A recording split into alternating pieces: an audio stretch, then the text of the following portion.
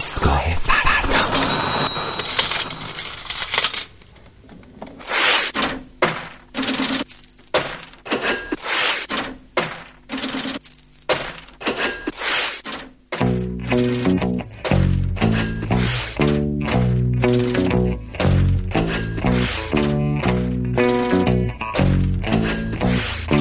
سلام علیکم. سلام علیکم. احوال شما خوبی؟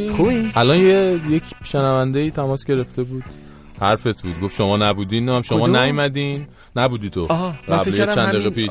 نه چند دقیقه پیش گفت شما برنامه نداشتین، آرش هم نبود، دلار افتاد پایین. دیدی یه 2 روز حواسمون نبودش، دلار افتاد پایین. آره دلار ولی الان دوباره داره میره بالا یا چیه؟ کجاست الان؟ الان توی کانال 4500 تا 15000 14000. آره 14500 تومان تا 15000 تومان تا 12 تومان هم اومد. ولی آره تا 12 تومان، حتی مثلا جاهایی کمتر هم توی اون افت اصلیش کمتر هم میدادن.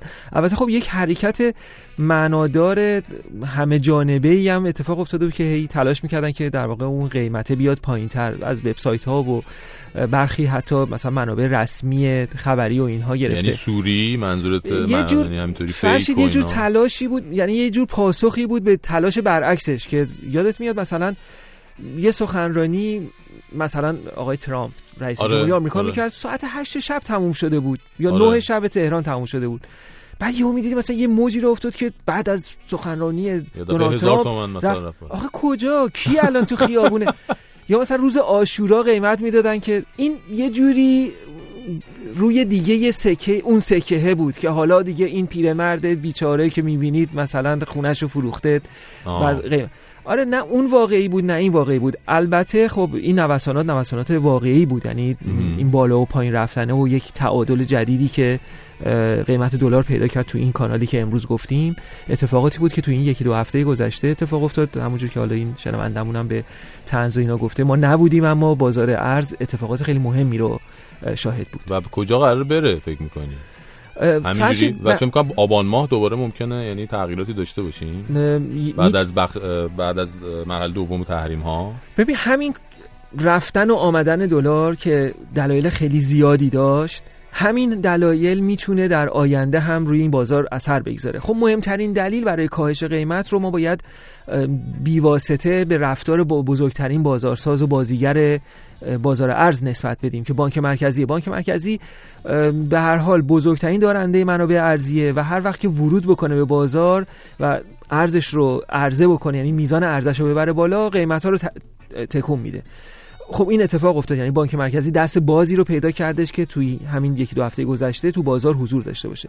اتفاقات دیگه‌ای هم افتاد، مثلا بخشنامه‌هایی صادر شد برای اینکه صراف‌ها بتونن نقش بیشتری بازی بکنن، دستور خرید و فروش به بانک‌ها داده شد، نیازهای ارزی مسافرتی یا تقاضاهایی مثل نمیدونم شرکت در امتحانات، شرکت در چیزای پژوهشی، یعنی یک سری نیازها هم به رسمیت شناخته شد. امتحانات اینها مثلا چه میدونم تافل میخوان بدن، آیلتس میخوان امتحان بدن، یه سری نیازهای این مدلی هم که قبلا اصلا هیچ فکری راجبش نکرده بودن، اینها هم به رسمیت شناخته شد. لوازم خانگی هم که دارن پیش فروش میکنن. آره مثل همون یه شرکت تولیدی سنووا فکر میکنم یا هم چیزی که البته صدای خیلی از خود خرید فروشنده‌های لوازم خانگی هم در اومده بود. خب آره یکی از طرحهایی که یعنی یکی از برنامه‌های کلانی که این ماها ما شاهدش بودیم همین پیش فروش اقلام مختلف از خودرو که 2 تا خودروساز بزرگ انجام دادن، سکه که قبل‌تر از اون بود و حالا کالای لوازم خونگی که بهش اشاره می‌کنی، اینا همه در راستای اینه که بتونن اون نقدینگی رو که تو بازار بوده به نوعی و به شکلی که خود جمع جور بشه. یکی از دلایلی هم که قیمت دلار تو هفته‌های گذشته تعدیل شد همین بود که اون تقاضایی که تو بازار بود که تقاضای احتیاطی و سفته بازی بودش و ملت برای نگرانی از آینده یا اینکه برای اینکه سودی ببرن سراغ این بازار رفتن، به هر حال این تقاضای محدودیه، یعنی همینجوری که همیشه نمیتونه این تقاضا وجود داشته باشه.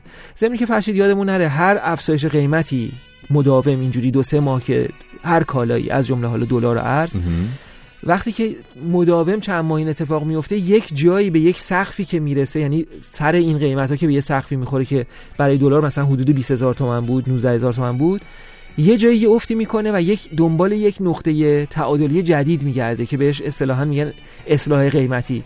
بازار دچار یک اصلاح قیمتی میشه که یک بار دیگه ببینه کجاست و بعدش از اونجا دوباره شروع بکنه به حالا یا افزایش یا کاهش.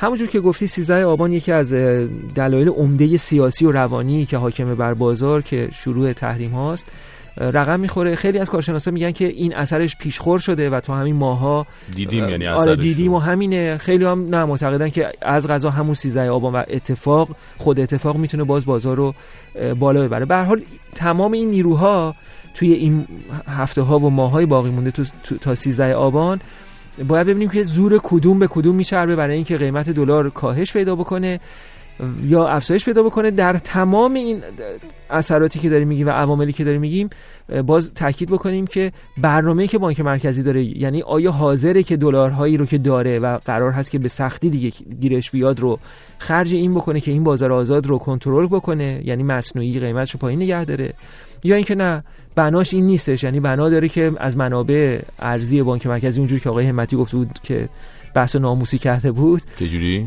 گفته بود که ناموس بانک مرکزیه آقای همتی.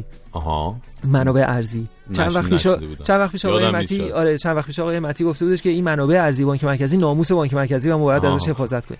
حالا بعد ببینیم اگه بحث همونجوری ناموسی باشه میخواد محافظت بکنه و عرضه نکنه که خب اون میره منجر به این میشه که قیمتا تو بازار آزاد قیمتایی باشه که رو به بالا باشه. بسیار خوب، ممنونم ازت. آرش حسن‌نیا رو در توییتر هم فالو کنید با شناسه آرش اچ نیا.